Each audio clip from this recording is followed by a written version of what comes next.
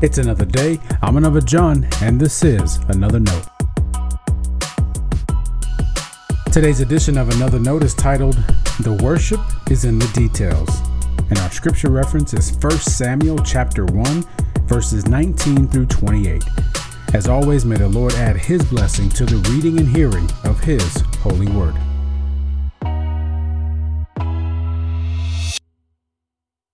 If your name is Hannah, you are favored by God. That's what that name means. In 1 Samuel chapter 1, Hannah is a powerful example of faithfulness and dedication. In half a chapter, we get a glimpse of her struggle. She was one of two wives to her husband. The other wife, called her rival, had children. She did not. As a result, Hannah endured years of provocation and irritation, and we can imagine her humiliation and despair. Out of the anguish she felt, she prayed to God.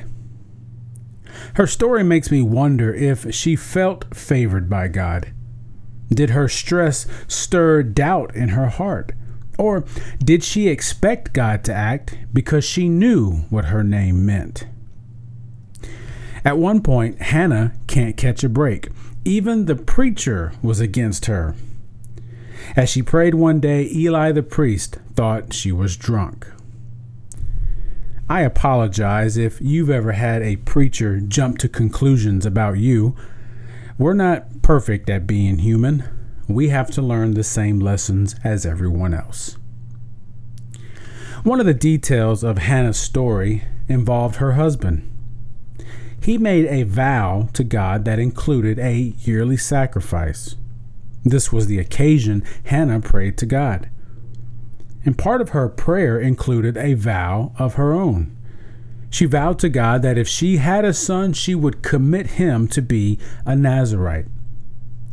Nazirites are walking reminders of faithfulness. I suppose it's like wearing a clergy collar. The collar has a history that isn't worth sharing here. What I know about the collar, though, is that people change the way they talk when I'm wearing mine. The jokes are different. I've known some people to be unable to make eye contact even. My impression is that piece of cloth brings to mind what we know to be important. And that's what a Nazirite did. God heard Hannah's prayer and gave her a son, and Hannah kept her vow. After he was born, when it was time for the family to travel with her husband to fulfill his vow, Hannah stayed to care for him. The text doesn't tell us how long, but tradition puts it at about 2 years. Notice that worship surrounds Hannah's entire story. She has worshiped with her family. She has prayed. She has made vows to God, and she has offered her son to be of service to the Lord.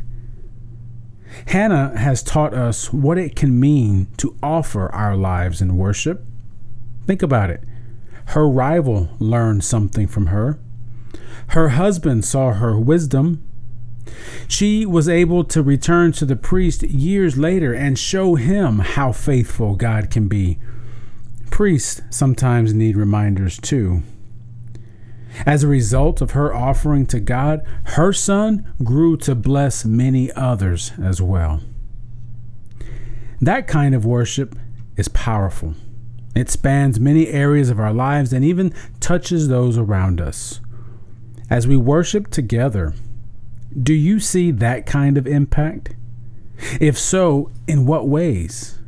If not, what are we missing? Or what is in the way? Does your worship of God impact the details of your life? Stay blessed.